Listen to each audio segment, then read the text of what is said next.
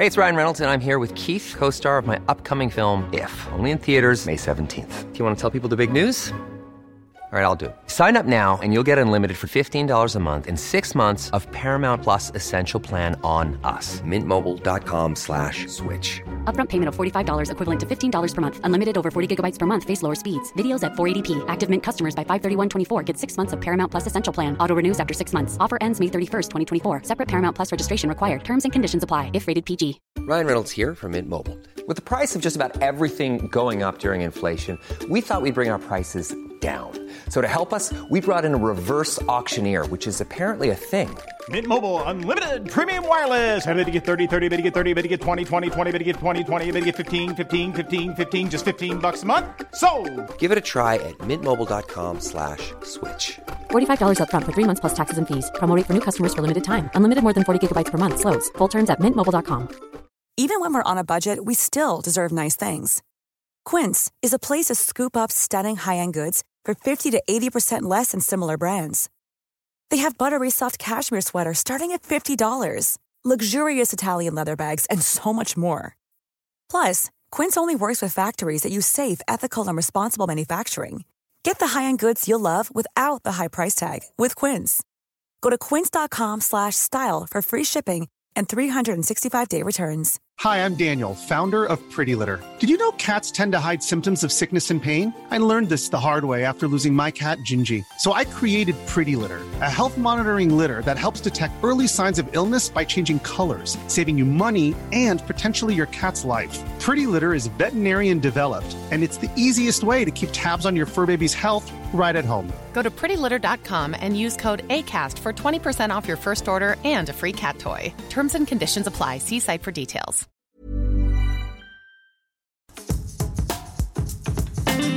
Hello and welcome to White Wine Question Time, the podcast that asks its guests 3 thought-provoking questions over 3 glasses of wine.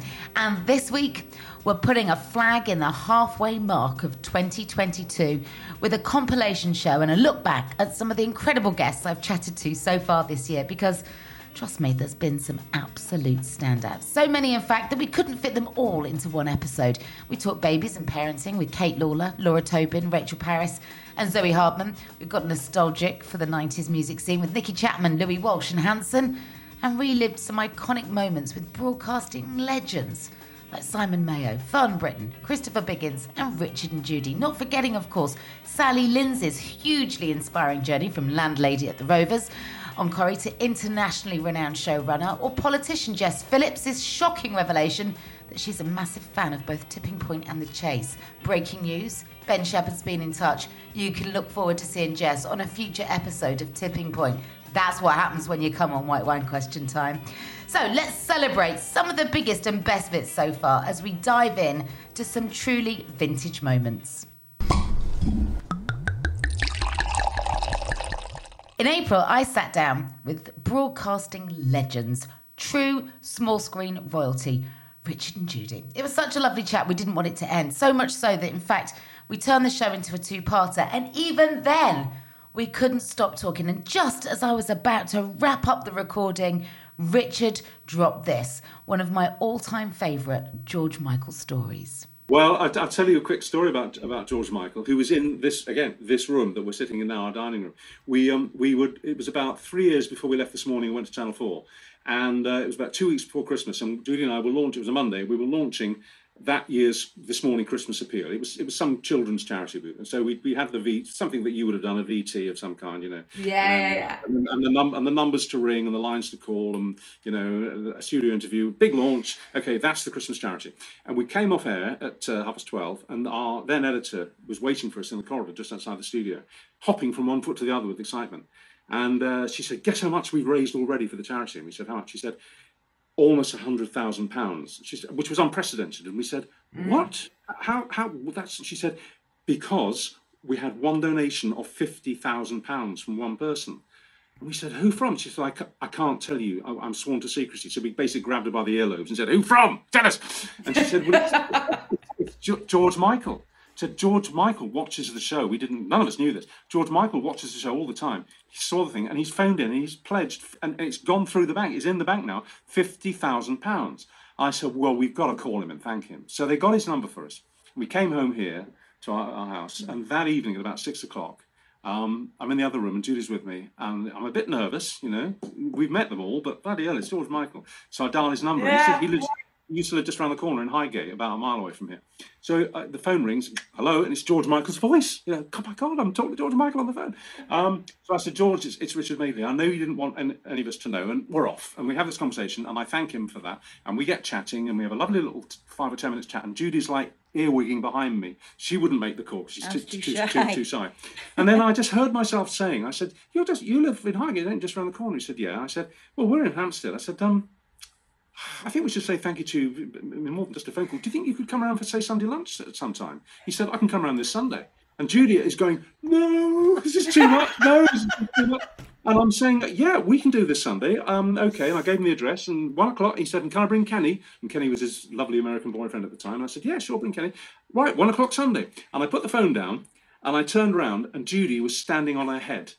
I've never seen my wife do a handstand before, but she was standing on her head with her against the sofa.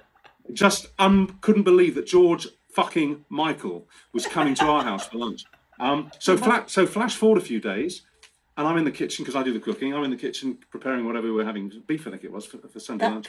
Well, it's duck. That's right, it's roast duck. And it's bang on 1 o'clock. The doorbell goes, and I go, wipe my hands on my pinny, and go to the door and open it, and there is George. It's like a beetle standing on your doorstep. There's George Michael with his shades and his leathers and his stubble, and he looked great because he was about to go on tour, so he was on a diet and he was looking after himself. This is before he fell into serious drug use, and his very, very gorgeous boyfriend Kenny behind him, and they come in, and it was a little bit, you know, at first, but after a few minutes we got on, and they were here for hours, weren't they? 7 hours. 7 hours. I remember George coming into the kitchen just before I served up, in his shades and his leathers. George Michael's in my kitchen. And he said, just want to say, Rich, no.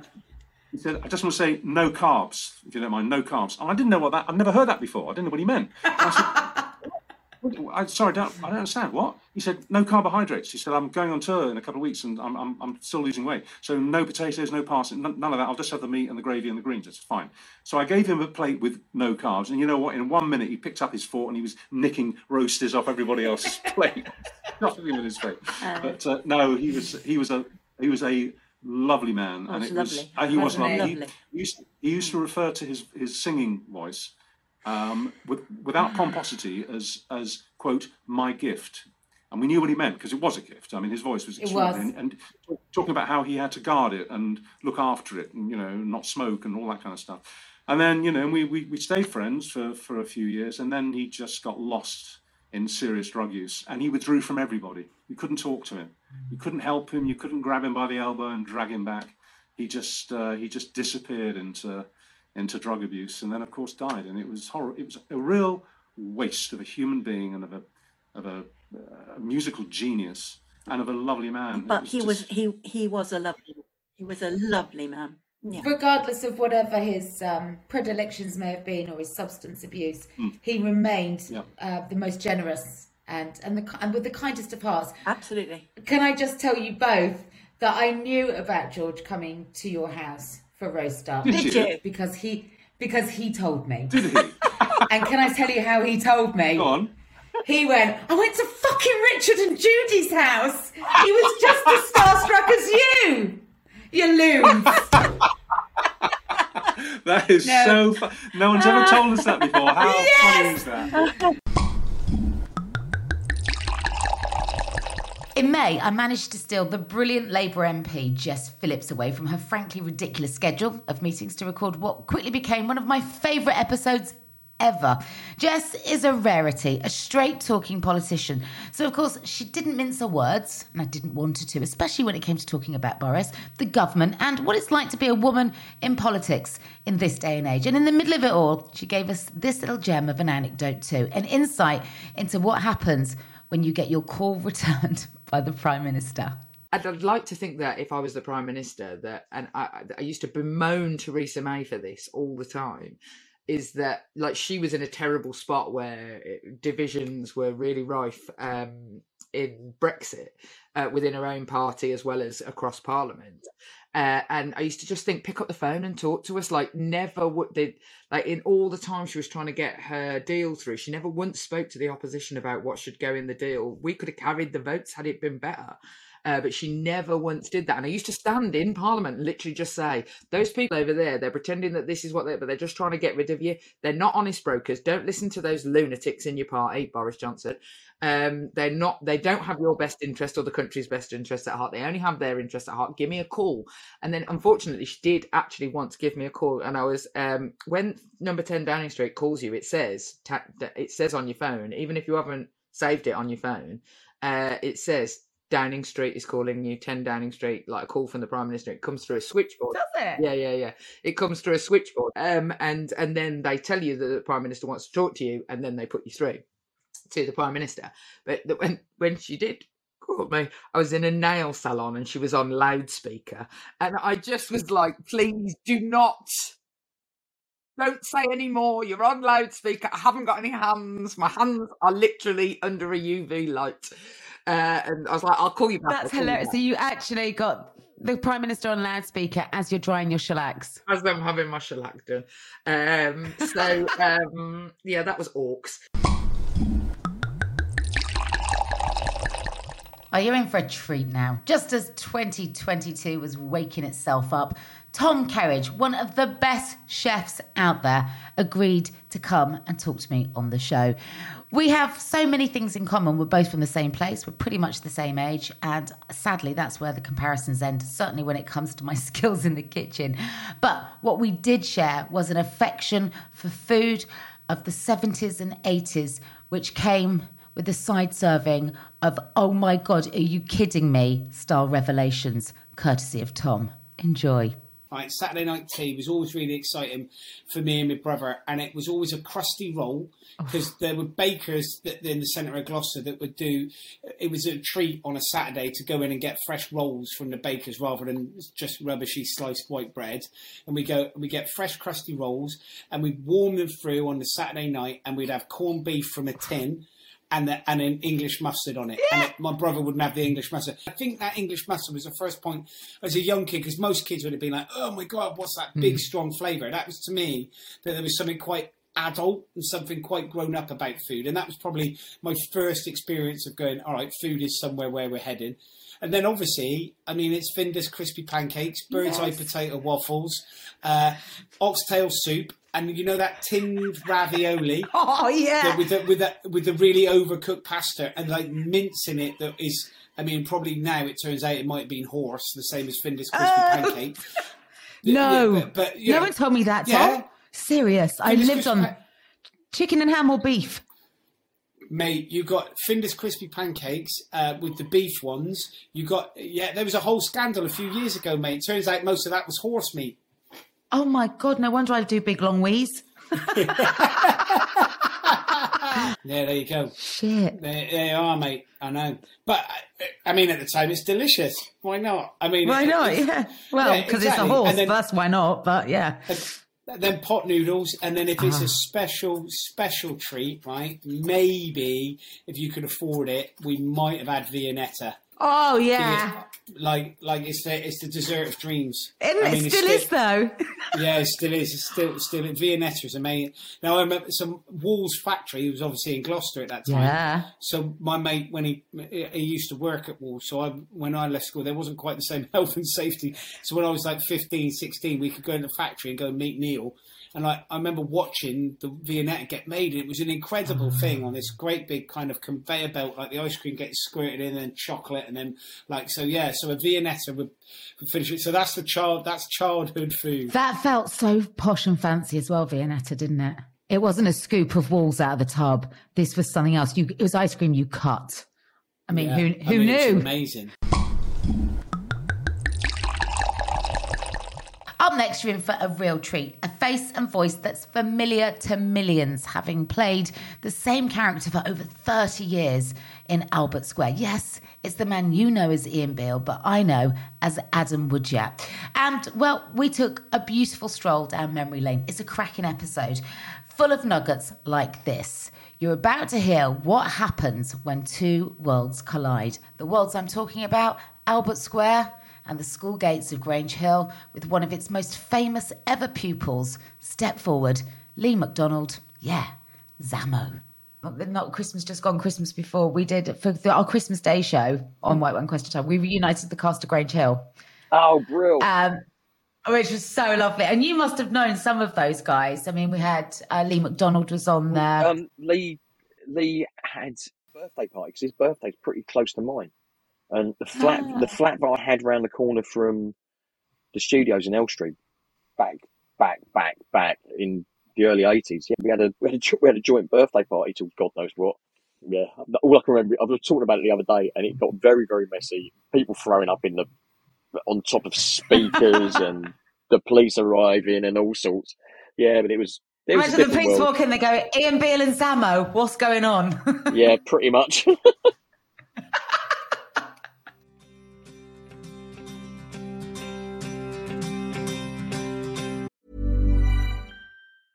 Ryan Reynolds here from Mint Mobile. With the price of just about everything going up during inflation, we thought we'd bring our prices down. So to help us, we brought in a reverse auctioneer, which is apparently a thing.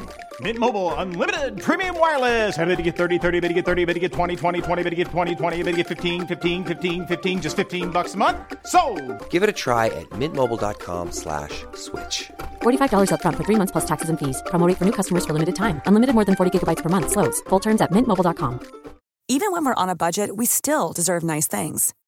Quince is a place to scoop up stunning high-end goods for 50 to 80% less than similar brands.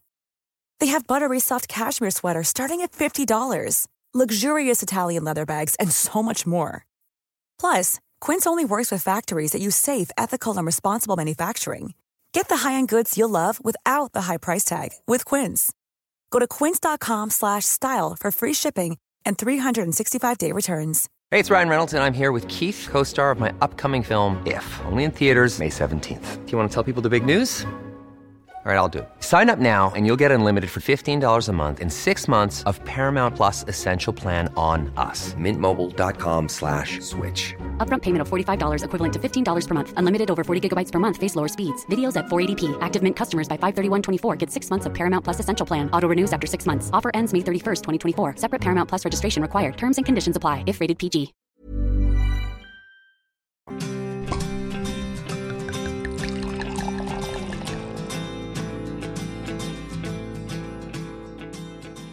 My next guest, you probably know best for relocating people down under, or for her early morning stints at BBC Radio 2. But I knew her back in the 90s when she was one of the best music pluggers and promoters there was in the business.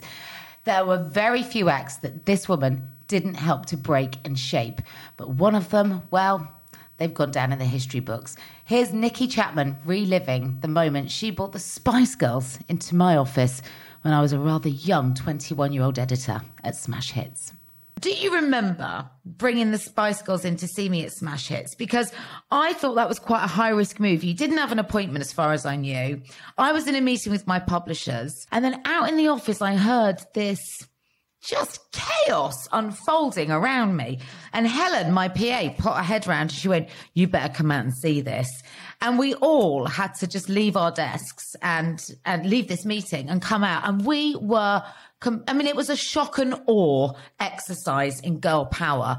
And there was no way all the Spice Girls were leaving until we committed to support you and cover the act. It's how I actually first saw the Spice Girls. They came into RCA Records on rollerblades, got on the desk. They did everything that we hear about, and it is absolutely true. And I was like you, my mouth just hit the floor.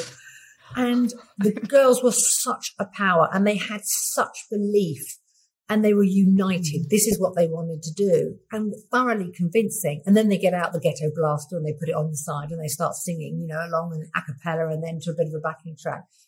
And I was so blown away. And I sort of said to them and to the manager, this is great, but I'm not going to be here because I'm leaving RCA Records.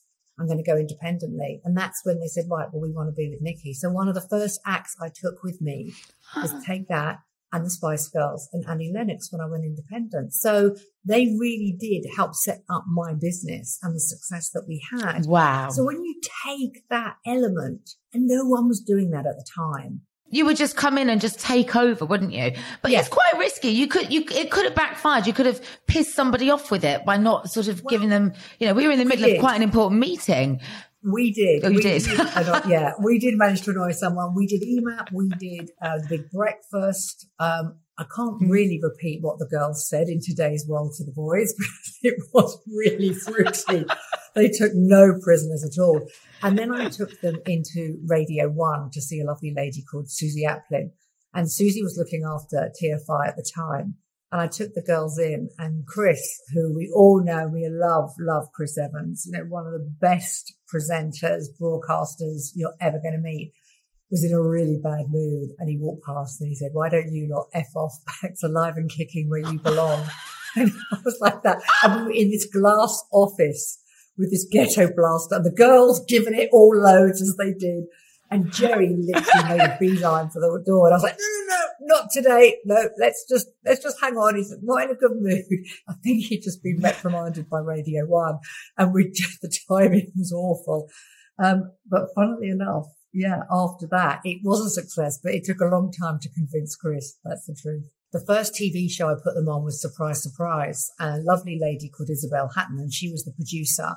And we dragged her into the toilets, into the ladies' loos, and they did their number for her in the loos. And when I say with their number, I'm obviously talking singing and nothing else. Thanks very much. Bit of wannabe, yeah. Yeah. And she put them on Surprise, Surprise, which was the biggest TV show around at the time. So we did a couple of TV shows, but that was the one that sort of set us up. Radio was really, really slow, and we didn't ever do TFI, not until much, much further, further down the line. And Chris was at Radio 1. And he didn't play them. He wouldn't play them, and he had the breakfast show. So it took a lot longer to convince him. But then once he was on board, I think he went out with one, and he really has supported them since then. So, but it doesn't, you look back and it wasn't all, just steamrolling ahead. There were a few battles to be had because people were a bit like, who are these girls? It's a bit annoying. Are they manufactured? And there wasn't, although there was a lot of hype around the Spice Girls, it didn't feel overly manufactured because they were such a dominant force, and they took control of every conversation. I went to Japan with them. We hadn't even charted, and we took out Loaded with us. Funnily enough, they were one of the first mags to sort of think, and they tried to take them on, and it was hilarious because the journalists in the end were like, "I surrender." They loved the girls, but the girls weren't giving them an inch, and that's what they did. Because they truly believed in what they stood for. It wasn't a man or a woman behind them going, "Hey, I've got this great idea. Let's talk about girl power." It came from them. It was transparent. It was authentic, and they believed it. And here we are 20 years down the line, and just having celebrate 20 years of Wannabe. And it's more resonant today than it's ever been. Over 20 years ago, we all pretty much fell under the spell of Kate Lawler. Well, millions of us did anyway, because we voted for her to become the winner of Big Brother. And so much of her charm was her ability to laugh at herself, to tell it like it is, and to feel that she was truly one of us. Well, 2 decades on, she still has all of that appeal in an abundance, especially when it comes to talking about some of the bigger stuff in life, the important stuff. Here she is opening up about how she and her now husband struggled in the first few months as they came to terms with life as new parents. It's been, oh my goodness me, since we became parents, our relationship has changed so much, and I want to say for the better, but sadly, we both know, and the thing is we're acutely aware of this, that we haven't prioritised our relationship at all, and we know that we need to take steps to improve it. We're getting married in 2 months, and we've actually had like the hardest year as a couple so far.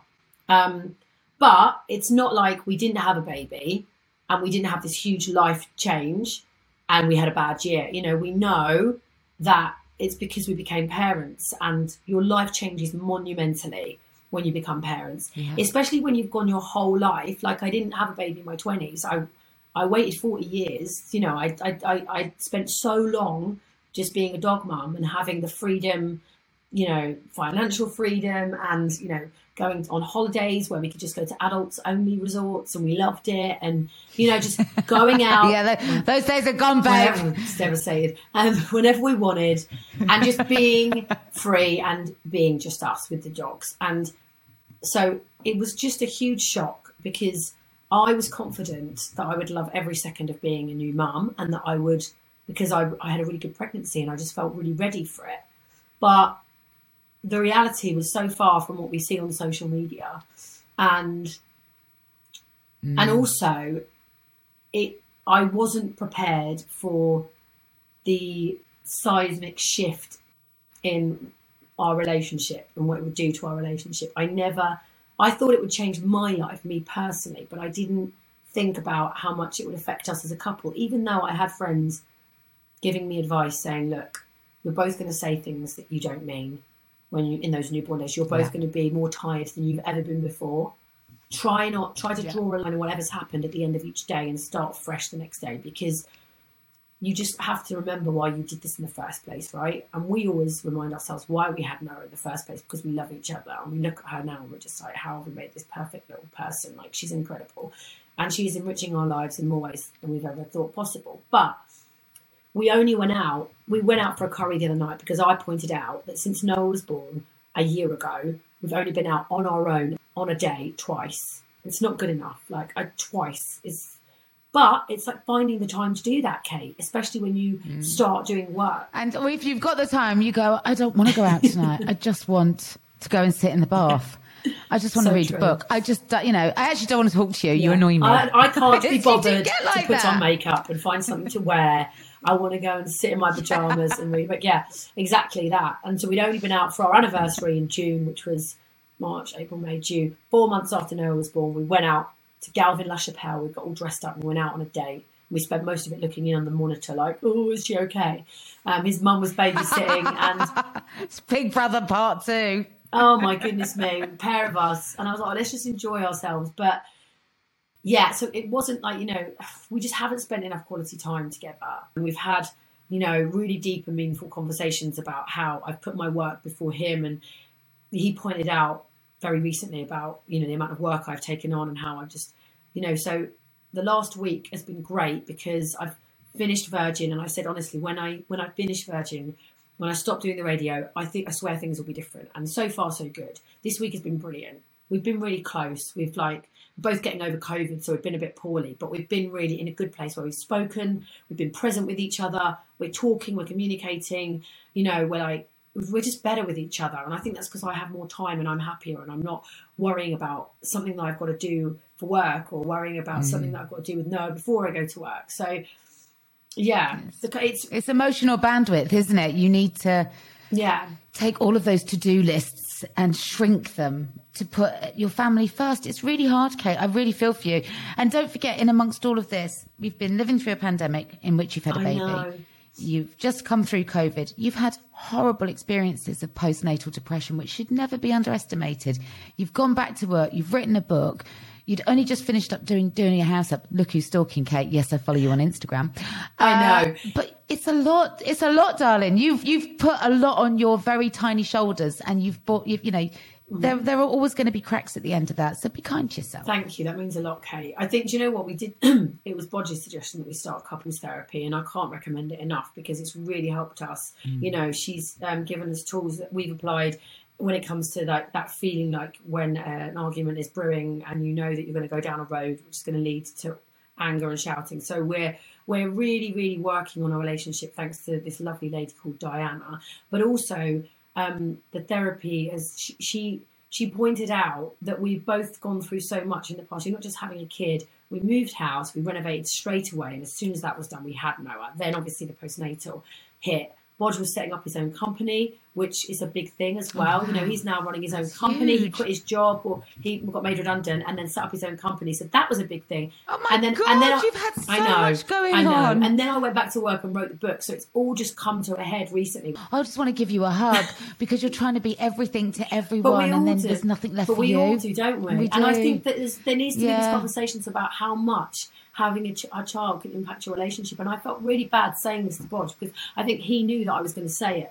But part of the reason why I didn't want a kid was because I was so scared of what it would do to our relationship and how damaged we would be as a result of having a child and not having time for us anymore.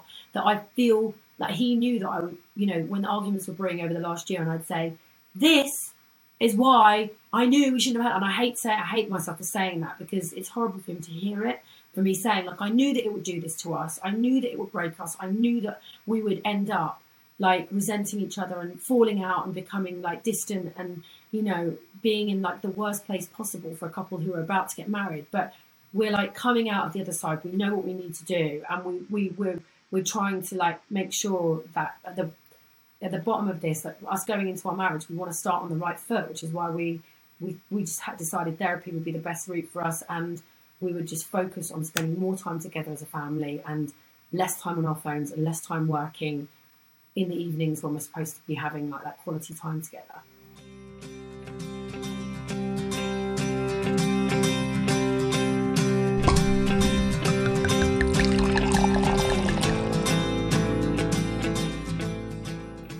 I'm signing off this episode with a guest that I was so thrilled to have on the show. She does very few interviews and is a small screen legend. Yeah, Fern Britton came on the show. We talked about everything under the sun over a good couple of bottles of wine. And when it came to swapping war stories about juggling parenting and returning to work, well, there was no competition. Fern wins this one, hands down. So this is my best working mum story. Okay. It's a very rude, the rudest word you can think of in this. Would you like me to, am I allowed to say it? You can say it and we'll treat it accordingly. Perfect. Okay, perfect. Thank you. The boys were about 7 at primary school. And as all children do, as we know, they don't tell you that there's an important day at school the next day until about 9 o'clock the night before. Yeah. Mm-hmm. So they'd been bathed and scrubbed and in their gym jams and they were in bed. And then suddenly they went, "Oh, Mama." "Yes." "Mum, tomorrow is evacuees day." 9 o'clock the night before school, they say to me, oh, they come back downstairs, you know, just as you're opening a glass of wine. And also, I'm working the next morning on this morning and I have to get up at 5. So this is like a quick glass of wine into bed myself. Come downstairs. "Mom." "Yes." "It's evacuees day at school tomorrow." "Oh, okay, what does that mean?" "Well, we've got to dress in evacuee clothes and have an evacuee's lunchbox." And so I'm already like meltdown, but keeping it in. Yeah. My mum's there and my mum says to me, well, you're going to have to wrap the sandwiches in greaseproof paper and it can't be sliced bread. You've got to have bread that... Well, I haven't got any bread that's... Oh, well, do what you can. So I'm trying to make up this little lunch with greaseproof paper. I did have some of that. And then, of course, I put in an orange. No, we didn't see oranges till 1950, you know. Oh, God. So take the orange out. So no crisps then, Mum. No crisps. Okay. No. And they'll need a gas mask box around their neck. Just make a little box and put some string round it and put it around. Mother, I have to do 2 because there's 2 of them, 2 of everything. And it's now 9:30 and I'm going to be up at 5 and the car comes at 6. So I really have got to... Anyway... Went upstairs and found, thank goodness, they had a granny who knitted beautifully. So hand-knitted granny jumpers. They're shorts, grey shorts. They'd sort of grown out of by then, but hey-ho. And everything. So I got into bed going, it's done. Got up the next morning. They're still asleep. I had a fantastic nanny called Super Sue. And Super Sue arrives at just before 6. And I'm saying, bye-bye, Sue, it's evacuees day. Don't worry, everything's done. Lunch boxes in the fridge, the everything's there. Sure, okay, that's fine. Bye. And I picked up Winifred, who I was taking to work with me every day. So they've got little Winnie. I've already bath changed, fed her. Well, not bathed, but, you know, changed her, cleaned her, fed her. Get her in the car in her little seat. And she nods off for a bit. And then I'm reading the papers and reading the script and writing up my interviews and reading all the research notes, you know. So that takes an hour and a half. And it was about a 2-hour journey to get in for me, to get into work. Get into work, get Winnie out, get into the dressing room, feed Winnie again, do all the professional stuff. And the producer says to us, now then, we've got an actress from the Vagina Monologues coming in. And she does the... she does the soliloquy called Reclaiming the C word. Can I say it? It's rude. It's called Reclaiming Cunt. And yes, which is a poem, or still, as you say, it's the soliloquy that starts the show, right? And it's all about women taking that word back to us, for us. It's not just saying somebody's horrible. It's actually no, it's us. She must not say that word. Don't let her say that word. She'll be absolutely briefed, says the producer, not to say that word. Okay, all right, fine. So then we move on, a couple more items, another item. Oh, and we have a pair of people in who design fantastic vibrators, but we're not allowed to say vibrator or clitoral stimulation. We can only say they're sex toys. And that's it. Okay. So, finally, get into the studio. Off we go. Actress comes in and immediately says, yeah, I do Reclaiming Cunt. And the paper the next day said, the presenters appeared not to notice. It was John and I, and we just went, Then along comes Sex Toys, who immediately starts talking about how it works on your clitoris. Immediately. So, and then I realised, as I was ready to leave the studio, oh, shit, I'm going to do the Daily Mail hand over a National Health Service, Pride of the National Health Service award that the Daily Mail run. I've got to get to a hotel in Kensington, and I've got Winnie, and so lovely driver I had with me for my entire 10 years. Tony, he took me to the hotel. I get out with, I'm late already, 15, 20 minutes late. I have the baby under my arm. I run in, say to the receptionist, I've come for that thing. Yes, up the stairs, second on the right, down the long corridor, through the door. Thank you, up the stairs, down. Open the doors to find the entire room sitting there, turning around and looking at me. A man on the stage saying, and here she is now, Fern Britton. So, a lovely Lynn Foldswood was sitting there, and she said, give me the baby. So I gave her the baby, and then I went up, no time to do anything, went up, and they went, hello, how lovely to see you, and please, Fern, it's all yours. There's the microphone. I'm going, I didn't have my glasses on, so I couldn't read the piece of paper. Oh, no, I hadn't even got a piece of paper at that stage. So I went, blagging, thinking I'll remember something in a minute. No, nothing. And then I said to the man, I'm so sorry, I have forgotten the piece of paper. So he gave me the piece of paper, and I went, oh, no, I can't read it because I haven't got my glasses on. I'm so sorry. No. And I was sweating, and all these National Health Service heroes sitting there waiting to receive an award. And then finally, I just got the name, got the thing. The man had to whisper it to me. It's and she's winning it for blah, blah, blah. Okay. Finally, I said it. This lady came up, desperately overcompensating. Oh, you're wonderful. Congratulations. Thank you so much. Photo. Oh, thank you. I felt like an absolute toad.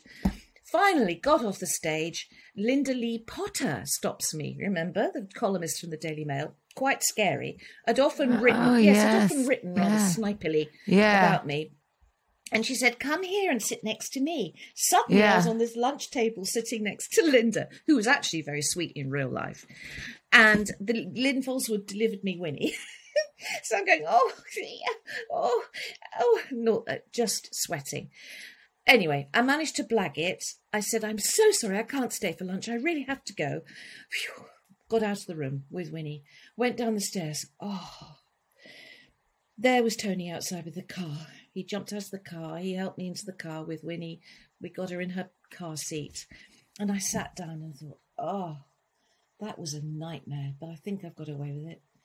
And then my phone rang, and it was Super Sue, the nanny. So I went, hi, Sue, you all right? She said, yeah, you do know it wasn't evacuee day today, do you? I took the children to school. They looked like bloody idiots. I had to take them home again and get them changed. I just thought... I mean, that's grim, isn't it?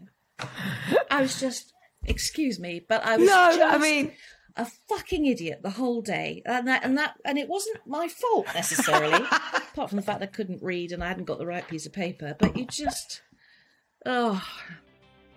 So that's it for this week. Thank you so much for taking a short stroll down memory lane as we revisited some of the brilliant guests that we've had on the show across the first half of 2022.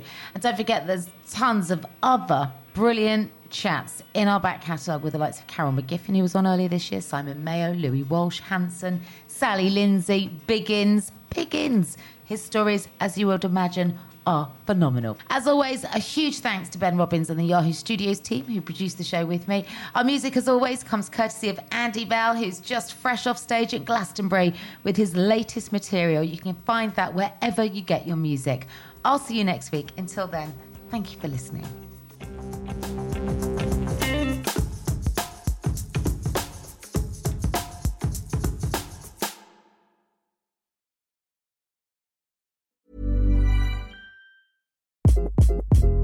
Hi, this is Craig Robinson from Ways to Win, and support for this podcast comes from Invesco QQQ. The future isn't scary. Not realizing its potential, however, could be. Just like on the recruiting trail, I've seen potential come in many forms as a coach. Learn more at Invesco.com/QQQ. Let's rethink possibility. Invesco Distributors, Inc. Planning for your next trip? Elevate your travel style with Quince. Quince has all the jet-setting essentials you'll want for your next getaway, like European linen, premium luggage options, buttery soft Italian leather bags, and so much more. And is all priced at 50 to 80% less than similar brands. Plus, Quince only works with factories that use safe and ethical manufacturing practices. Pack your bags with high-quality essentials you'll be wearing for vacations to come with Quince. Go to quince.com/pack for free shipping and 365-day returns. Hey, Drew Scott here, and I'm Jonathan Scott, reminding you that life's better with a home policy from American Family Insurance. They can help you get just the right protection at just the right price and help you save when you bundle home and auto. Kind of like Goldilocks and the Three Bears. It'll be just right for you. We love a custom build. American Family Insurance. Insure carefully, dream fearlessly. Get a quote and find an agent at amfam.com. Products not available in every state. Visit amfam.com to learn how discounts may apply to you. American Family Mutual Insurance Company, SI, and its operating company, 6000 American Parkway, Madison, Wisconsin.